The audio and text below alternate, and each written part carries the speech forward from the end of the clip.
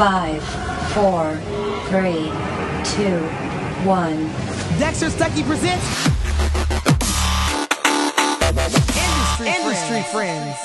Welcome to another edition of Industry Friends Love Stuck. I'm your host, Dexter Stuckey. I have not in the building. I have with me today Mr. and Mrs. Brandon and Erica Best. Welcome to the show, guys.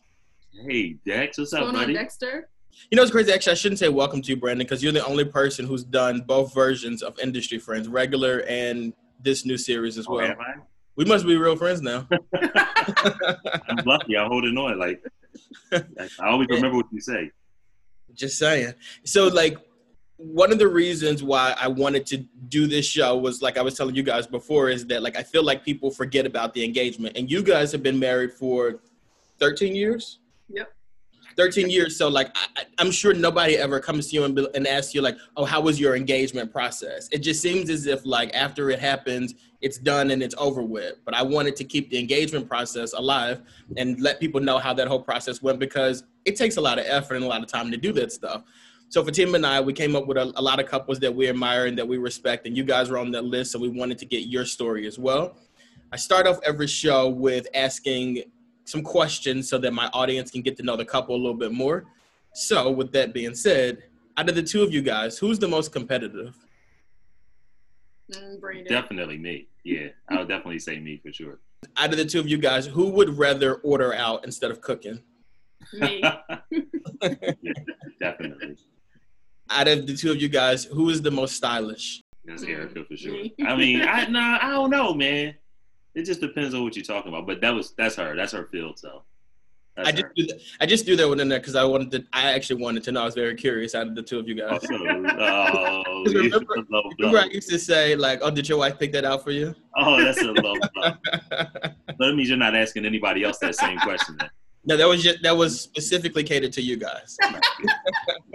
They set up. Now, with you guys have known each other for quite some time, married for 13 years. You guys have 3 kids together. How did it start? How did you guys meet each other? You want that? Our stories are different. So whose do you want? Both. All right, you want to go? My story is that in college we had a group of friends. So I had a group of girlfriends and he had a group of guy friends. And I lived on top of him in an apartment complex that our school was called the Courtyard. And it was who's that guy? So I was I wanted to get to know him. Apparently some girl looked like me and they said, oh, no, he likes her, not me. But then fast forward, it happened to actually be me. But I don't know that whole story. That's still kind of in the wash. But I remember my first time meeting him then. His story goes like this. So I got rejected the first time. We were at a bowling party. We were at school. We were still at Delaware State. Hornets. I knew you were going to do that. Hornets? Del State. First college to ever buy another college, too, by the way. So we were at a bowling party, and we were coming back from the bowling party. This is a mile or two from the school or whatever. And there was this car accident. So everybody stopped. There was actually somebody that, mostly everybody knew, or some girl that went to the school. And I seen her outside where everybody was just being nosy, trying to figure out what was going on. And, I tried to do my thing, but I wasn't good enough. So it didn't work then. And that was probably about 6 to 8 months before her story or we actually met. But, I tried, but, persistence is key. The only reason that I do believe that he was there, I'm not going to say he did all that other extra stuff, is because I did. He knew what I was driving and everything. But I did. I don't remember and it's not that I don't think I was rude or anything like that. I just don't remember. That's debatable. So, Brandon, you were trying to pick her up at a car accident site? At the site of the car accident? Yo, you know me. I take advantage of every opportunity. Maybe that's why she doesn't remember, though. Trying to worry about calling the cops and everything like that. That's not my problem. Okay. I mean, I think both stories are great. I think either way you want to go with one of those, they're decent stories. I remember 13 years ago we were college students, so we don't have a real That was more than 13 years. Yeah, more. 15, 16. 15 to 16 years. Mm-hmm. So 17. We're still young kids. But at some point, you guys met each other and you guys started to go together. You had a relationship together and all that kind of stuff. Go together. I don't know why. I just love saying that. Go together. So you guys, you build a life together, like a friendship and everything like that together. And then at some point, Brendan, you decided, I want to get married to her. Mhm. So then you started to plan an engagement. What was that process like, and what was the engagement day like? Not as Flamboyant as yours. You Yeah. know, no Disney. No, I don't like the word flamboyant. That's like a trigger for me. Yeah, that stuff is new. Like the extra baby showers and the big like everything. That's new. Yeah, I remember we like. I guess we old. I know you want to throw that out there, but I guess I'm kind of old. No, the process was. I mean, it's still stressful because at the same time you're like, all right, should I? Am I ready? Is this right? And at the same time you'd be like, what if they say no? What if she says no? Then what do you do? So that's a stressful process. I mean, I probably planned I would say 3 months during the process. And then it was, along the lines of all right, how do I do this? How is it a surprise? Don't want her to know. What can I do? What things can you do to make it a surprise? Because I'm definitely all about trying to be very secretive. She's super nosy too. So it's all right, how can I do this without her feeling like something's weird? And I think at that time she was talking about what she still does, wanting a dog, real bad. And we were actually living in Maryland at that time. I guess it was probably the second year, maybe within the first year of being in Maryland. But she wanted a dog. She's always wanted a dog. And I would tease all right, one day I'm gonna get a dog. One day I'm gonna get her a dog. Although I want nothing to do with the dog, just like having another child. So all the cleanup and stuff. So one day I came home. I don't know if it was a box or a cooler or something like that.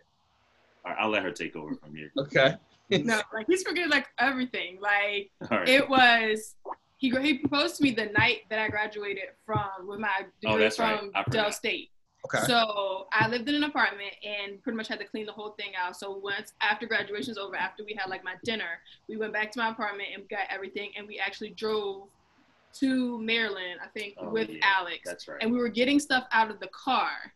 And he pulled this cooler, and I was like, does he have a dog in this cooler? That's not humane. And then I was just had a pet. So I was like, okay. But then he got down on one knee in our apartment that we our very first apartment together.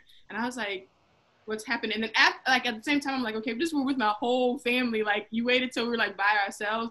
But his whole thing was that he knew that so much was going on that at that time, he wanted to throw me off because oh, this is the perfect time. All her family's here. Let's do it in front of all these people. But I still had no clue. So like I said, he came in the house with this cooler, and I thought he had a dog in there. And I was like, okay. And then he got that on one knee. He asked me would I marry him. And then I called my mom and everybody. I was like, did you guys know? And they're like, yeah, he told us that he wanted to do it, but he wanted to do it in a small setting so you wouldn't be your antennas wouldn't be up. So that's how it happened. Old school player. I actually think that's somewhat elaborate too. I don't think that's because so I know people who have done it where they're just in the bed and they be like, oh, so we're gonna do this. To me, that's back in the day. I think just roll over that's yours. Yeah. I think going through a process like that, putting the ice on the ice. See what I did there? I think that is one of those things that you don't want to forget about. And even with you guys, you guys have 3 kids. Eventually, you guys will have grandkids and everything. And now they know that story. Well, they can listen to Industry Friends, and they'll know that story about the first apartment with which they'll never go to. You know what I mean? They'll never see that, but they know where this happened and what happened. And I think that's a really big part of you guys' love story. And I think it's really important to have that story out there. 19612 Crystal Rock Drive, Germantown, Maryland. Now you got people going to somebody else's house. I forget the apartment number, but I do too. That is 19612. Yeah. I like that. I like that story. Now to close out, I always ask for advice. Couples who Brendan is actually one of those people that from the beginning, I've always asked him for advice on proposals. The proposal I asked him for advice for, because as you guys know from listening to this show, it was a process for me. It took me almost a year to figure this thing out, and I would ask him for advice. It was about a year. Okay. I would ask him for advice consistently, how does this work? And he would ask quite really serious questions, almost like a preacher, in the sense of marriage counseling or something like that. Are you sure you're ready for this? So forth and so on. And again, I think he gives great advice. Brendan is a much here we go. Much older brother. Here we go. I appreciate it. I knew it was coming. So if you guys could give a couple advice, what advice would you give though? God has to be like in the middle of that whole thing. You know what I'm saying? Because, you know, at the end of the day, like if you don't have that centerpiece. Now, you know, I know everybody's religion and faith and everything is a little different, but this is what works for us.